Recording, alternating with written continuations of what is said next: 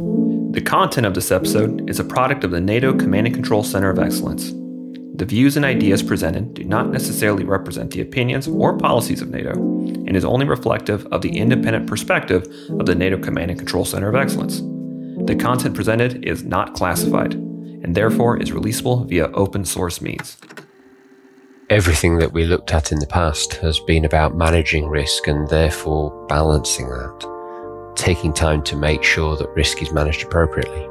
If you can massively reduce risk, you can work much more quickly.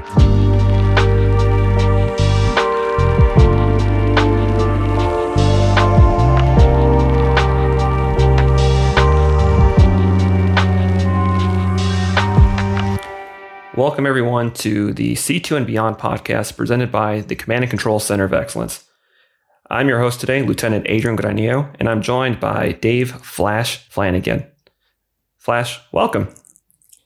Good morning, and it's a pleasure to be here. And before we actually get into the why we're having you here, first, can you please just briefly introduce yourself, give the audience a bit of background information about yourselves, please? No worries. So, Adrian, as you say, known as Flash, officially Dave Flanagan. I've been working with a company called Garrison for the last 2 years, but prior to that, I spent a little over 20 years working with a major SI. People maybe recognize EDS, HP Enterprise Services, DXC, in the defense and national security space in the UK. Before that, I was doing voice and data comms for a retail outfit, and before that, I had a very brief stint in the Royal Air Force.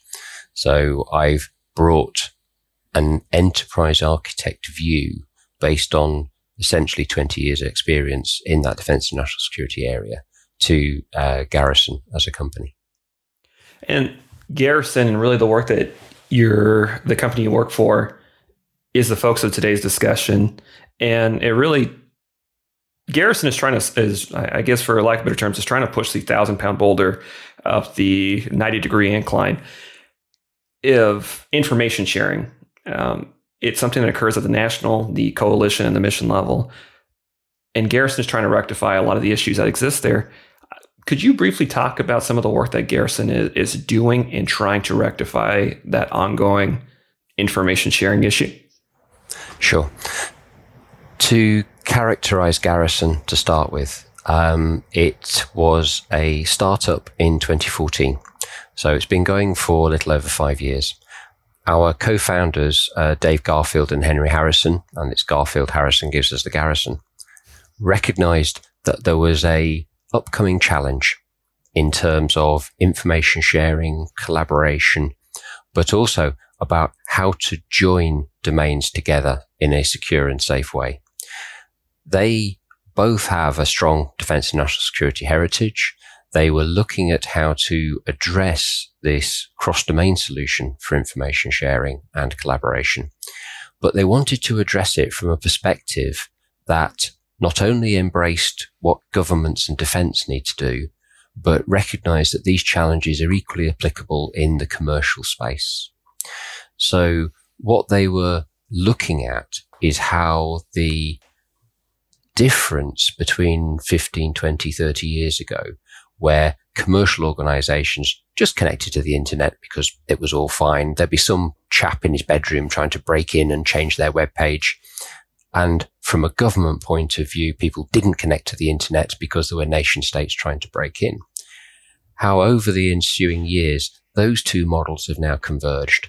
Everybody needs to be connected, and those attackers now have incredible sophistication in terms of what they're able to do.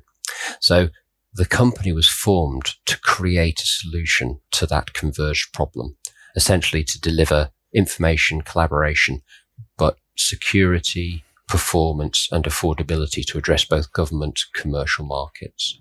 And that's really where we were going with that one. And so kind of outlining the purpose and, understanding that there's this converging the two, the civilian sector and the military needs, and that this marketplace of using the internet and really just IP services as a whole. Was there one singular event that also served as a forcing function to say, hey, these are converging, or was it just Garrison monitoring the growing trend of, okay, these bubbles are overlapping and are starting to look like one? Essentially, it was that ongoing monitoring and awareness that what was happening in the world, we were seeing this convergence. As you will be well aware, there have been many activities, both in the defense space and in the commercial space over the past 10, 15 years that have highlighted the way in which things are no longer segregated, and there is no longer that clean separation between governments going off and having a go at each other and commercial enterprises being hit by people with limited sophistication. So that has changed a lot. They were in an environment, they were working in an environment that was trying to address those problems anyway. And it was very much a case of working in that space, seeing what was going on, and taking the step backwards and looking at the wider piece and going, oh, actually, we can see this convergence coming together.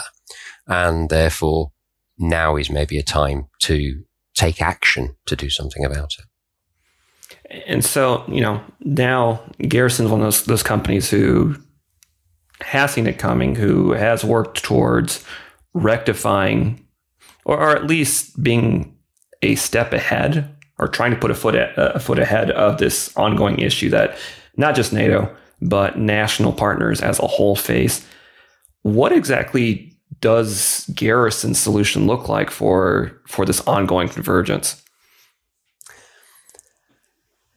Think of it as so the basic technology is an isolation-based technology.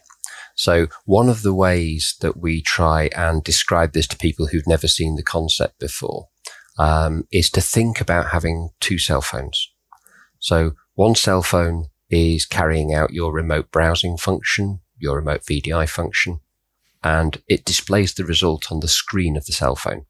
The second cell phone, its camera and microphone video that first display, take the result and deliver it to the endpoint. So we have this concept of a very robust break between the outside and the inside. The way in which that's implemented, and part of the essence of Garrison's journey and story, is that we implemented that solution in hardware. Garrison is part of an ecosystem of companies that are following an approach that's been called HardSec, hardware-based security, as a way to differentiate between the huge investment that people make in cybersecurity software and the challenges that still has, and the need to make actual simple, elegant solutions available to do really simple security enforcing functions. This is going to be a long journey, we feel, as we start to raise that awareness of the convergence of the threat, the convergence of the way in which people operate. And what we've seen over the past few years is that increasing number of different organizations and companies who are recognizing the value of the HardSec model. Obviously, you'll be familiar with NSA, NCDSMO, and Raise the Bar. Those sorts of areas are common in the US, common in Europe, and in UK. And we're just starting to bring those together. And so, kind of thinking, and just from my own background, a little bit in the cybersecurity realm in terms of I act as a steward of a, whether it be a US unclassified or US classified network, that the HardSec cybersecurity considerations are, I legitimately need to run a separate security program for every single domain that any one of the users that I'm responsible for might need. With those security concerns, it sounds like there's kind of a streamlining approach for Garrison in that, yes, security is paramount to the end product, but it's also giving a more elegant solution. So I guess my question is, how are you dealing with the security implications that are required to meld all these different information platforms while also making it as, for lack of a better term, idiot proof for the endpoint user. so never underestimate the ingenuity of an idiot. So we work as hard as we can to make the solutions as transparent as possible to the user. Right. And I think this is one of the most interesting aspects of what we're trying to achieve, is that we are looking at delivering this capability that integrates and streamlines the way in which people today do their interoperability, information sharing and collaboration, so that underneath there is a robust security enforcing model. But on the surface, as far as the user is concerned, they're continuing to use a browser or a remote desktop. And within those browsers and remote desktops, they're still using the tools with which they're familiar and the processes with which they're familiar. And we are seeking to enable those in a more secure fashion so that the people in J6, N6, A6 are under less stress and pressure in terms of how to join all these systems together. And the people who do the accreditation, the documentation around that, they can look at a solution that will help them address those concerns in a repeatable pattern to make it easier to do that interoperability. And I think this ultimately will lead us to a change in the ways in which people work, but it is a gentle introduction of technical enforcement underneath what people do to try and keep the user's experience as familiar as possible, but as enabled as possible as we go forward. Does that really address what you were looking for there? It does, and it kind of, the first thing as we begin to kind of pull apart this idea of interoperability, which is not just something that NATO's focused on, but the Federated Mission Networking Initiative is also focused on, and countries across the world, that I need to coordinate some sort of evolution, some sort of large military movement, or even small. I can't easily do it because of the amount of gate guards that exist on my one system that do not communicate. And really the classic example that NATO is familiar with is the Afghan Mission Network, and how that came down to, really, we need to get information to the right people at the right time, and we need to encourage a culture of information sharing. And what that really translated to is I, being a warfare commander in this area, am tired of how uninteroperable we are. How we cannot, as a 6 function, as a 2 function, as a 3 function, openly share information with our allies, with our coalition partners on the same network. And there was a concerted effort to kind of bring those all together. Future, kind of looking into the future, it seems like what you're talking about, it's not that Garrison is going to recreate AMN, but it's going to at least work towards creating a common thread so that those platforms can still exist, but that they can exist more harmoniously while also protecting the endpoint user. Is that a fair assessment, or am I just completely off base? So I think that is a fair assessment. There's a lot of truth. I suppose the way that I would look at it from my perspective is that AMN took a while to get going. And as you say, there was a huge amount of frustration. There was a necessity to get information shared. And in cases, that would have led to people doing things that were maybe a little outside of what the rules said were appropriate. And that necessity was the mother of invention in terms of how AMN then took shape and moved forward. And again, this is from my perspective. I was involved in the delivery from the UK perspective of a couple of systems that were designed specifically for that environment. For me, making the mission the community of interest and building for that was a key step forward.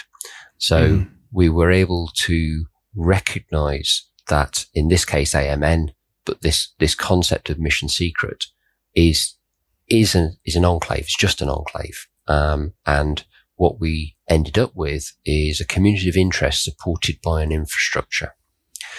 Historically, one of the biggest challenges we've had is trying to create one instance of an infrastructure, one system that can support many different communities of interest, support many different data sets all in there.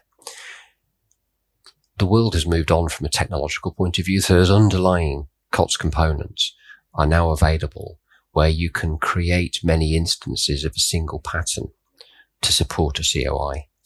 And I'm not suggesting for 1 second that any of this is easy, but what we now have is a much more mature set of tools available to the people who design and integrate systems that allow you to keep your data separate, but still achieve interoperability and collaboration. And this is part of where Garrison's coming at this problem from.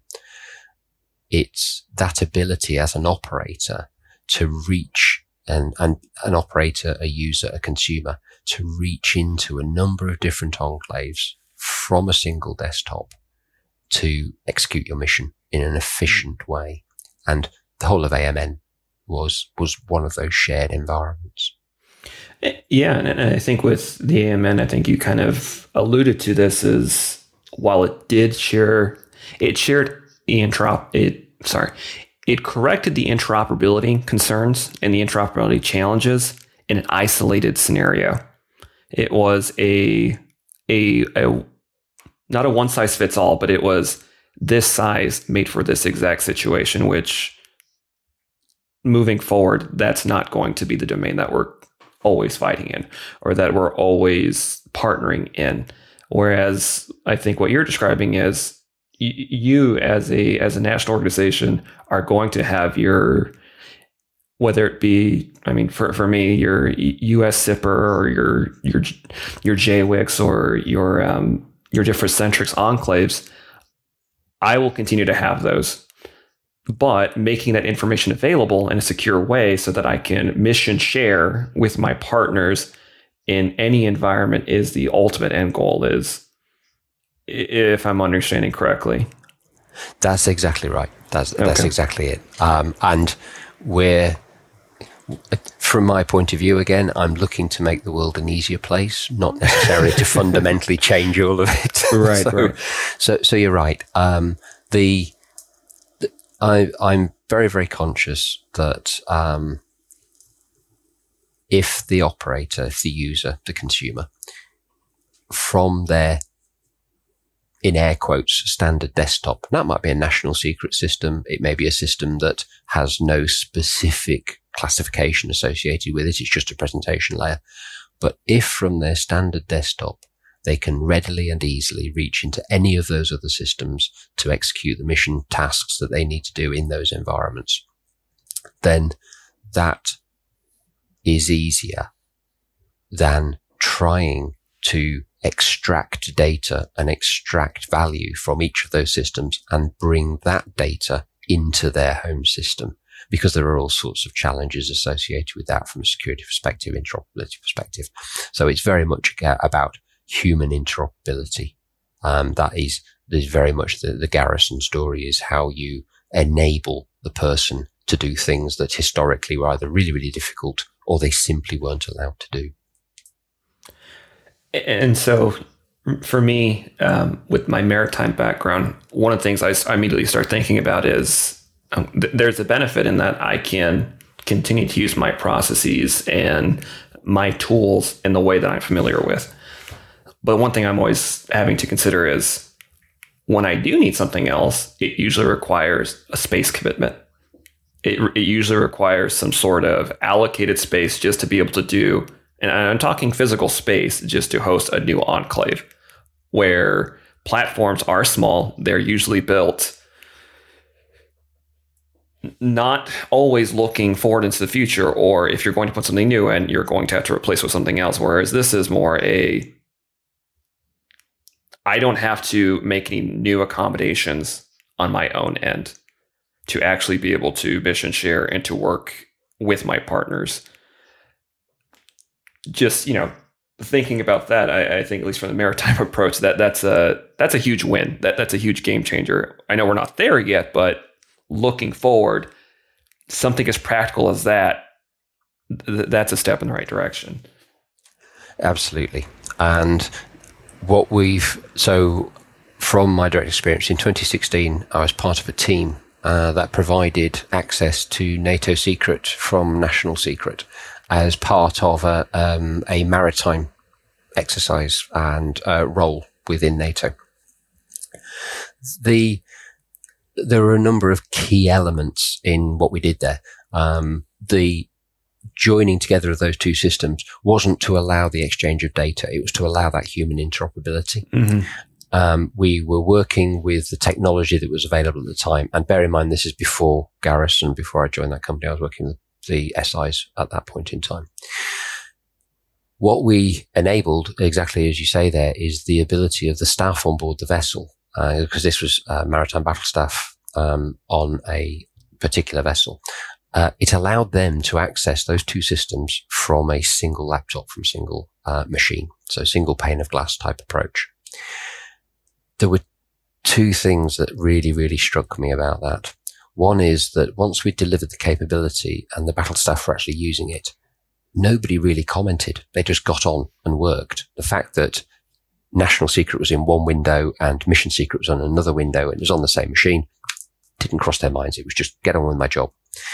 And exactly as you say, if we'd been forced to do that with traditional IT and multiple devices on the endpoint, then I'm not saying the vessel would have sunk, but it would have been listing because of the amount of additional kit. and I mean, there were a number of those desk stations. There simply was not room for more than one terminal. And in the past, that would have resulted in complex workflows, people having to be at particular desk points to do particular jobs. Whereas for this exercise, this event, it was just there as ubiquitous access. So that ready access to multiple enclaves to do your job. And it's trying to do that from a single pane of glass so that you can do the operational component of your job. You can maybe access training materials that are in a nominally unclassified space. Makes it easier to collaborate. Certainly when you're looking at something that effectively has got I've not used this term before, I'd be careful with this term, a dirty plug on it. You can then plug it into something else as and when you need to, for collaboration reasons. All of that with less risk to manage because there's less infrastructure, less complexity. All of that stays in the data center. The way we are today, there are a number of different aspects from a security point of view, from an infrastructural point of view, that has now enabled. And so, looking at this example you kind of outlined of your actual real world scenario where an endpoint user is using it and, excuse me, I'm forgetting the company, but it just works. It plugs in and just works. And when it works well, they don't notice, because really that's what you want, especially when it comes to CIS. You just want people to be able to use it and to forget that it's there, because they're trying to streamline processes.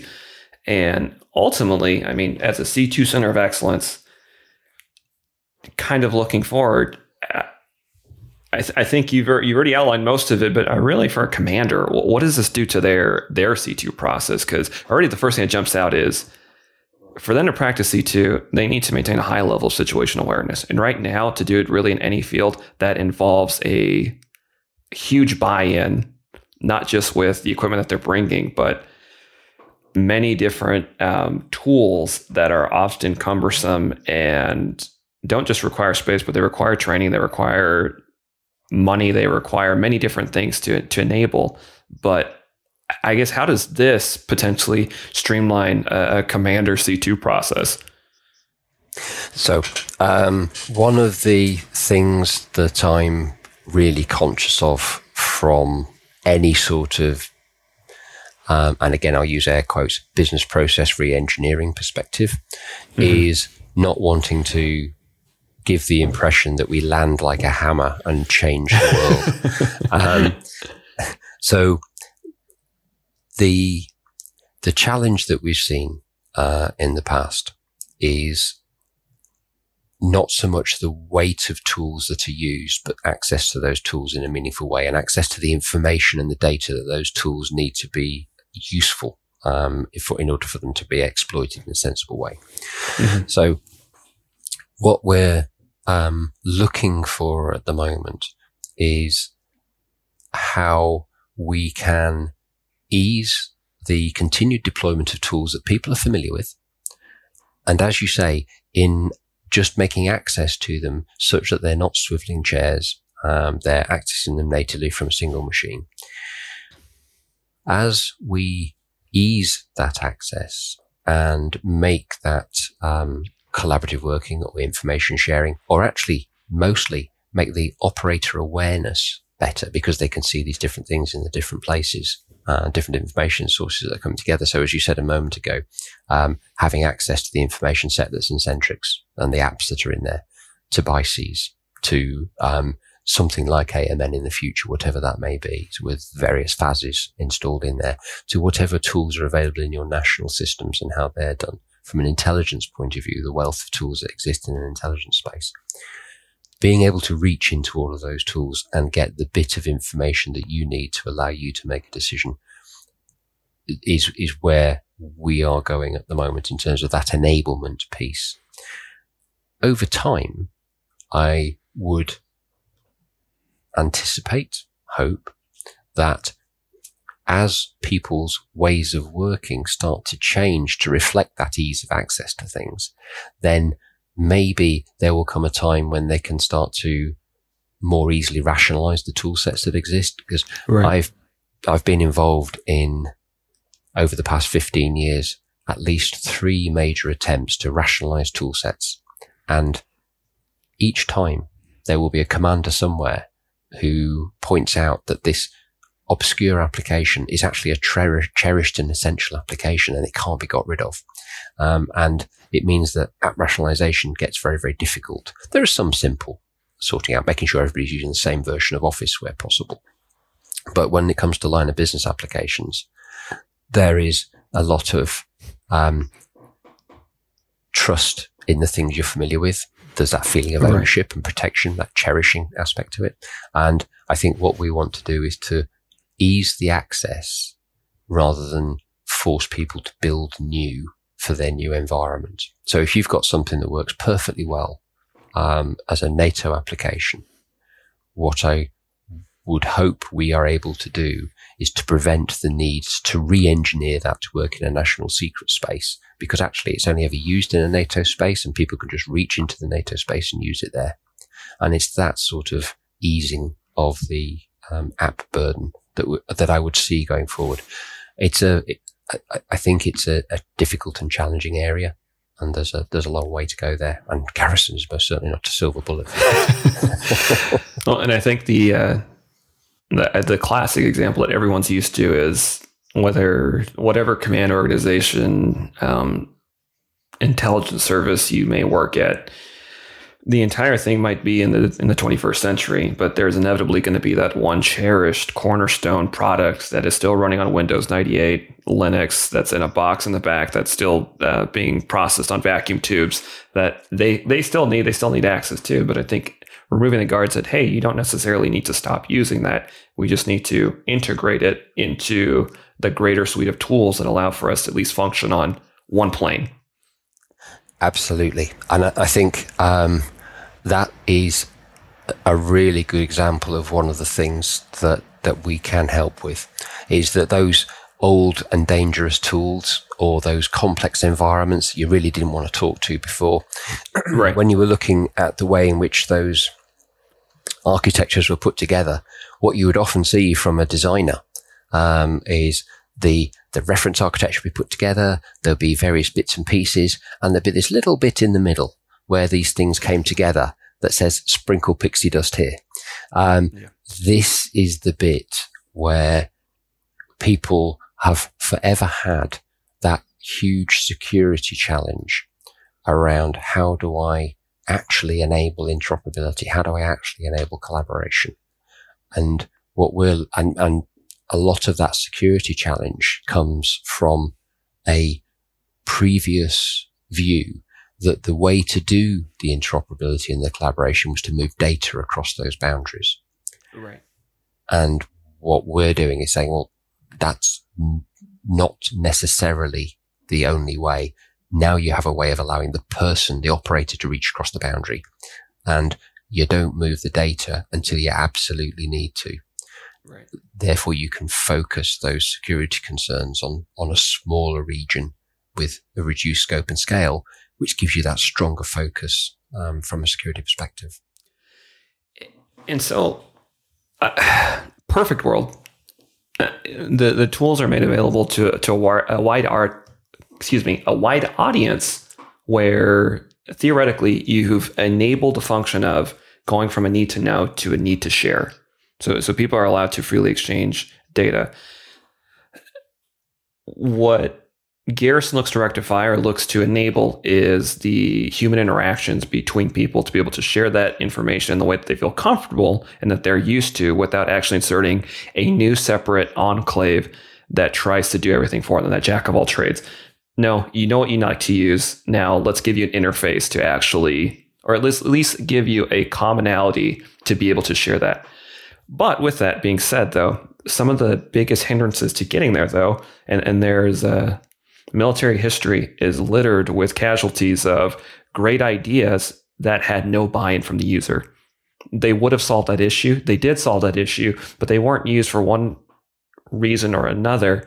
I guess maybe it's a security question. Maybe it's just a simple answer of hoping that the endpoint user presses I believe. But I guess how do you get people to actually transition if you give them the tool and you say it's there to actually use it? Because the next thing that kind of stands out for me is there are inevitably going to be people who say, I know I have the ability. I know I don't understand it. And I'm being told it's safe by my 6 people. But how do I know? I don't want to assume the risk. And I think that is an interesting element that we have to address, is the people who take the risk. They do absolutely need to be assured. And there is a world of opportunity for engineering excellence, shall we say, in terms of working with product assurance, system accreditation, and how to deliver those sorts of capabilities in a meaningful way, such that the user, the operator, can just crack on and do their job. They don't need to worry. I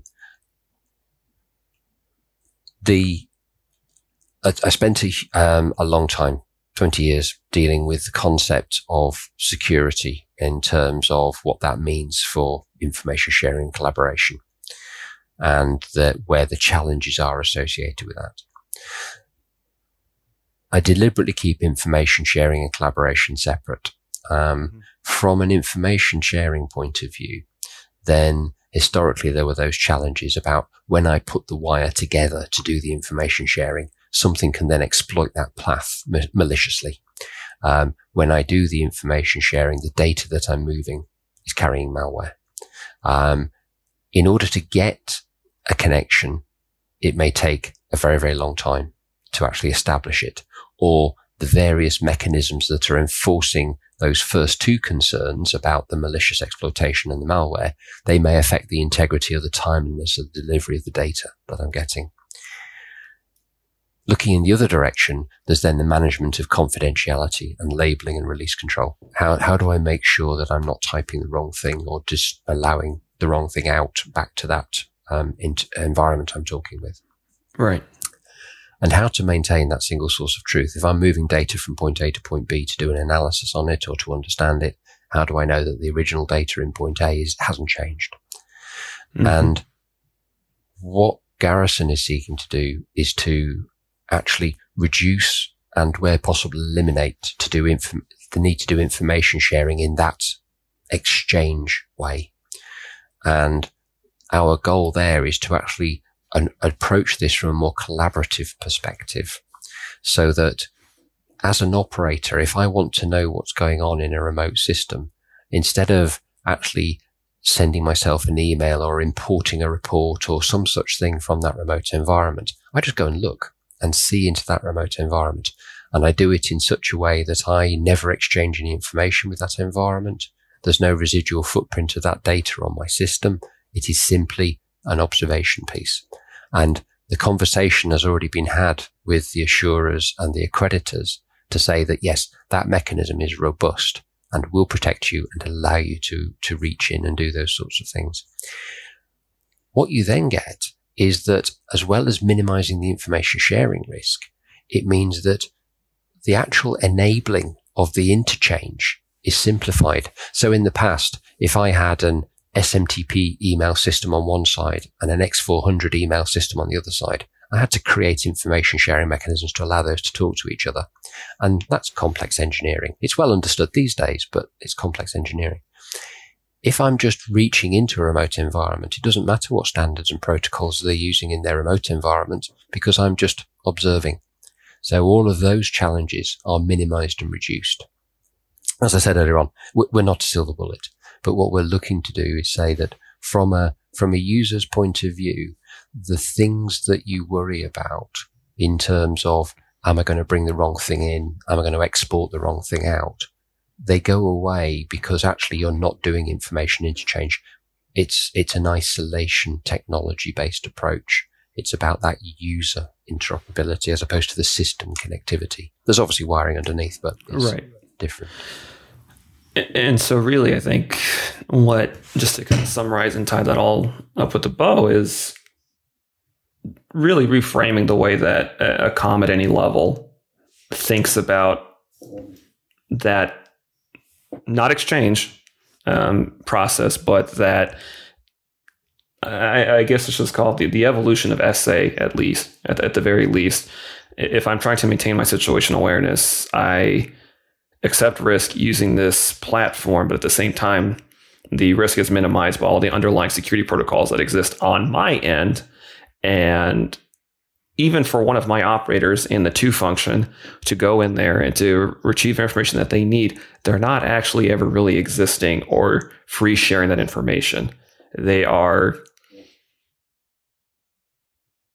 looking at what they need and building our collective situational awareness in a much more secure manner, but in a much more interoperable way than previously thought possible.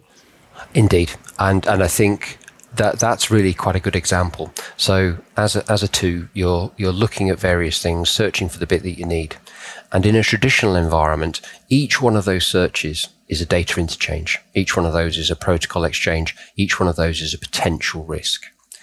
Whereas if actually what you're doing is doing all of your searching as an isolated based model, so all of that searching happens in the remote environment, never touches your home environment because you're just seeing what you need.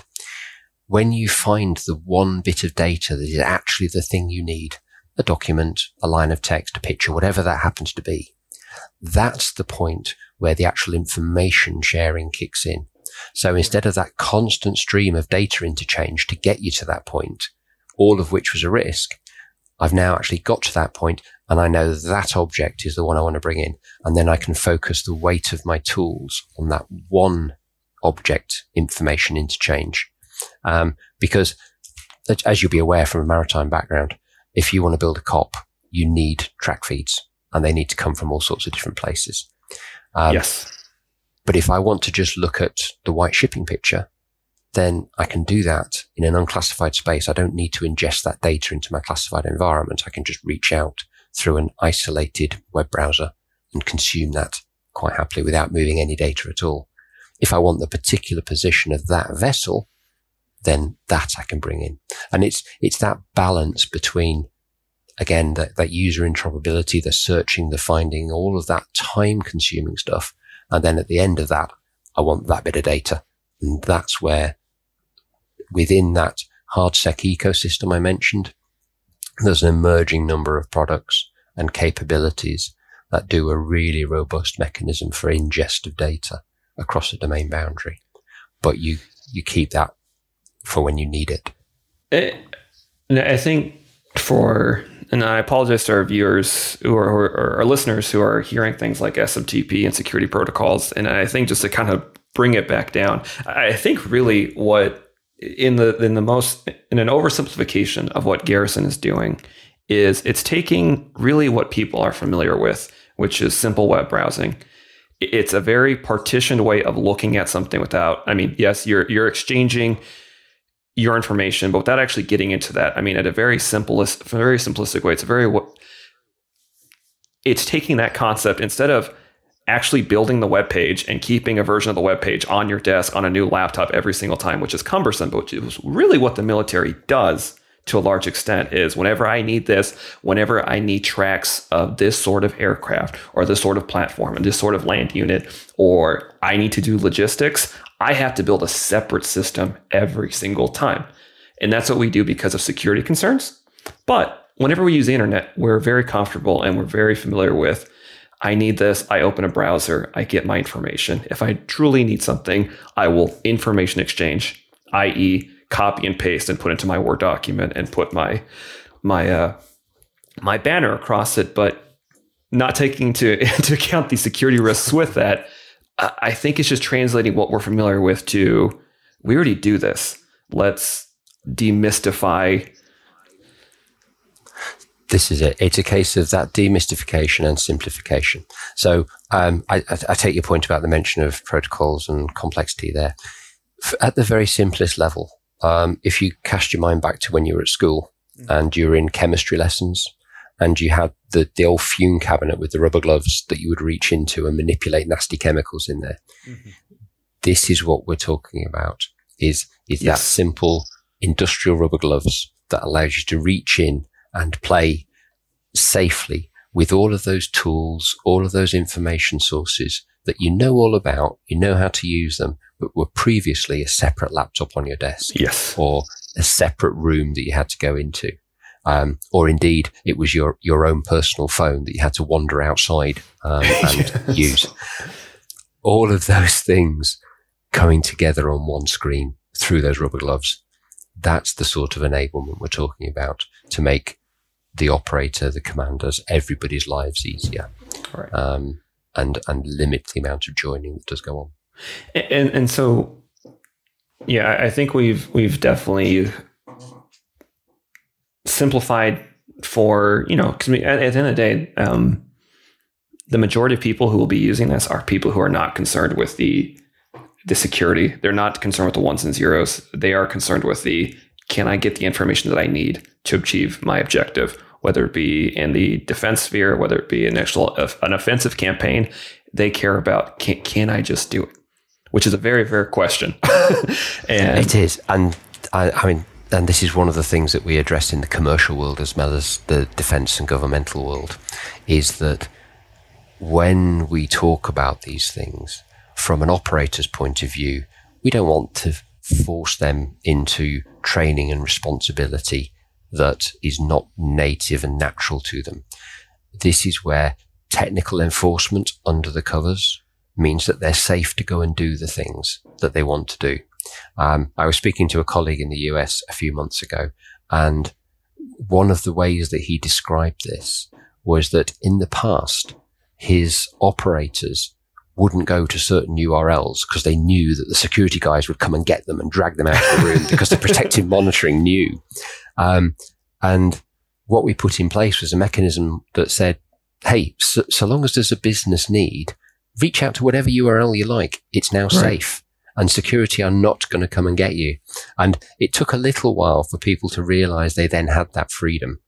But it means that they can just do their jobs because the enforcement is that underlying technical thing. It's going to work. It's in place. They can't mess it up.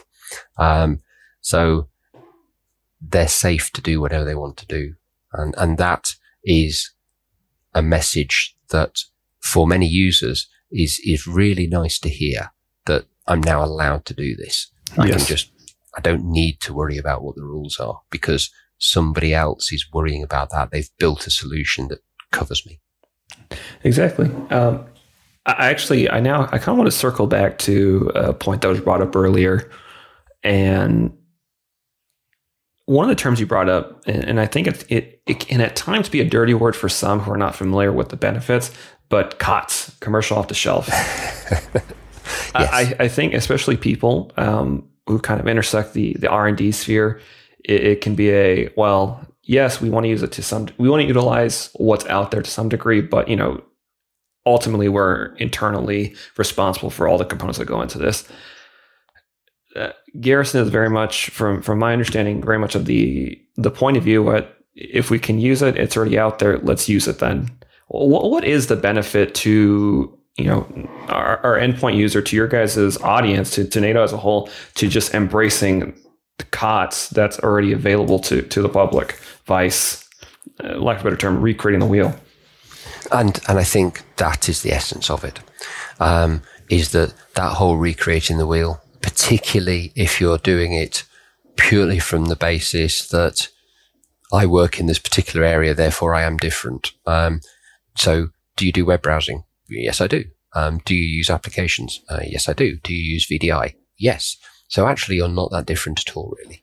And I think this is one of the real benefits of COTS, is that we are now seeing a huge number of commercially available tools that do the sorts of things that previously were the remit of very, very specialist, sensitive organizations. They are now becoming mainstream capabilities.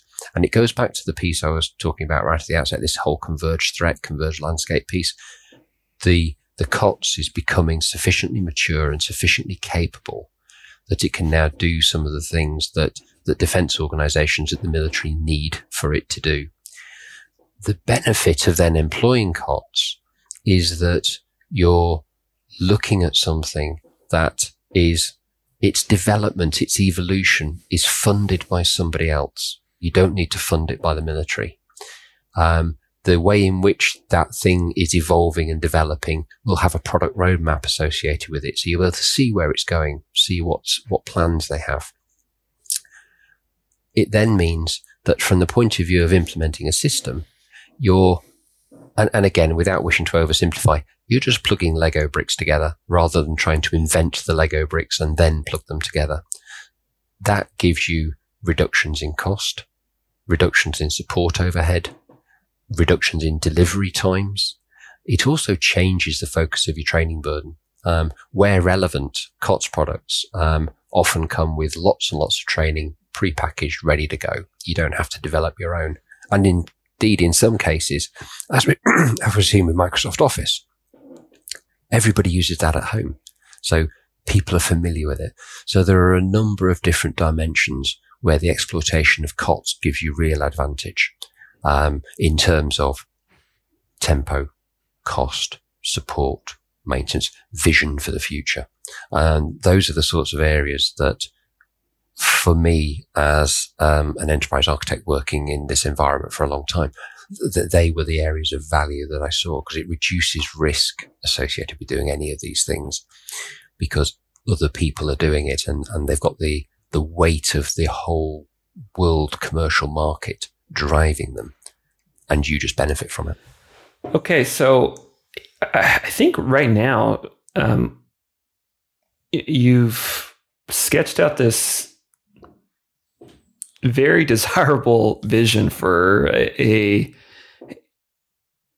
tool that can increase the C2 processes of a commander and their staff, really at any level. I'm interested, just kind of from your perspective, since you are a company that is dealing with the UK, that is dealing with the US, national defense, arms. What do you see NATO trying to address right now, similar to what you're working on? And do you see any overlap with your guys' tool in possibly meeting some of those ongoing efforts within NATO? So the two things that really spring to mind are Federated Mission Network, Future Mission Network, and civilian and military interoperability, so CMIS. The need to join multiple environments together in that federated context is very much an area that we see strong overlap with what we're doing and what we're talking to a number of different clients about, as you say, across the Five Eyes and wider nations. Yeah. Yeah. I mean, and that ongoing effort is one that it's a NATO plus effort in terms of it's not just the NATO coalition, but the 35 plus nations working together to try to solve one of the biggest ongoing issues of how do we not just communicate, but how do we synchronize all of our processes so that we're not having to reinvent across the board. Indeed. And if we take that concept of the multi-nation interoperability, so the FMN piece of the problem, then what we have done for a number of organizations and what we look to do looking forward is provide that environment where you've got a space with which you're comfortable, but which allows you to interoperate with, in a secure fashion, those other nations and those other systems in a way that is standardized, but allows you the freedom of maneuver in that information space to say, okay, today I need to connect to, let's say Azerbaijan or somewhere else of that nature. So I need to make that connection. I need to make that connection quickly, easily, but know that it is trusted. And that is the strength of what we're looking to do here, is to provide you that confidence that as a commander, when you want to make that connection, bang, you just plug it in. And then your people can reach into that space, whatever that shared environment is. From a civilian interoperability point of view, we can then look at a wider picture. So that interoperability space that you plug into, when it comes to civilian organizations, so Red Cross, Red Crescent, those sorts of organizations, any NGO or OGD, it might be an Amazon workspace. It could be a Microsoft cloud. It could be some homegrown capability that they've got in a back office somewhere. Equally, you can then connect safely to those sorts of things from your point of view. The other half of that is that by using isolation technology and blending in other components that are also available, managed attribution, etc., then you allow your military liaison with those civilian organizations to be done reasonably anonymously as well, so that as well as you being protected from them, from their point of view, they're protected from you in terms of people don't know who they're talking to. It's just somebody in an Amazon workspace that they're exchanging information with. Right. And so, big picture, looking towards the future, and I'd like to imagine a world where, whether it be Garrison or some other initiative, has implemented this solution across NATO and largely across most national levels. At least NATO partners are implementing tools that work much in the same fashion of what Garrison is doing. What does the future outlook look like for a safe, secure, interoperable commander? And I think the first point is it's safe and secure. The key point from my perspective is that the commander and his staff, they have a system, they know, they trust that system. They're familiar with how that system works. They understand how to do their day job in that context. But they're also equally able, with a number of these simple interfaces, to plug into anything else that they need on demand. So from a deployable systems perspective, be it warfighting, humanitarian ops, whatever the reason that you're going, you can pick up your deployable kit out of the hangar, stick it in an airplane, fly it where you need it, drop it, open it up, plug in. And that plug in to that remote environment doesn't need months or years of accreditation work, doesn't need a whole bunch of engineering to figure out how those interfaces work. You plug in, you go. It's that high tempo ease of interoperability in a remote environment that 24 hours previously you didn't even know was going to be a place where you're operating. You've just gone and it works. you are then reaching into a set of tools in that remote environment that are probably already familiar to you. It's just that being used by different nations, being used by different organizations, or being used in differing ways. You can just reach in and play in a sensible fashion at very, very high speed, very, very low cost, but with that absolute security. And I think that's the thing.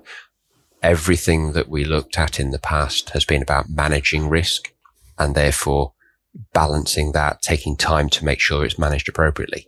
If you can eliminate the risk, you can work much more quickly. So truly ready to fight tonight, which is the motto across most services. That is the vision. It is. Yes. Well, Flash, I think you said it all, but for those who are wanting to find more information about the work that your organization is doing, where can they go? So, obviously, there's our website is a starter for 10, so that's garrison.com. For those who are more interested in the architectural principles that we're doing, and this is a bit of a computer science test, there is a website that is hardsec.org. So hardware security, hardsec.org. And there's some work up there to look at how we implement security in hardware rather than software to enable these sorts of conversations that we have going forward. Those are the key things that I would say. Yeah, good to go there. Flash, thank you very much for your time. I think that was extremely informative for everyone. I think anyone listening to this would be extremely interested in the future of C2 and information sharing. And for our audience out there, for more information regarding the topic you heard today, or for anything related to command and control, you can visit the c2coe.org or any of our social media platforms. Thank you for your time and have a great day.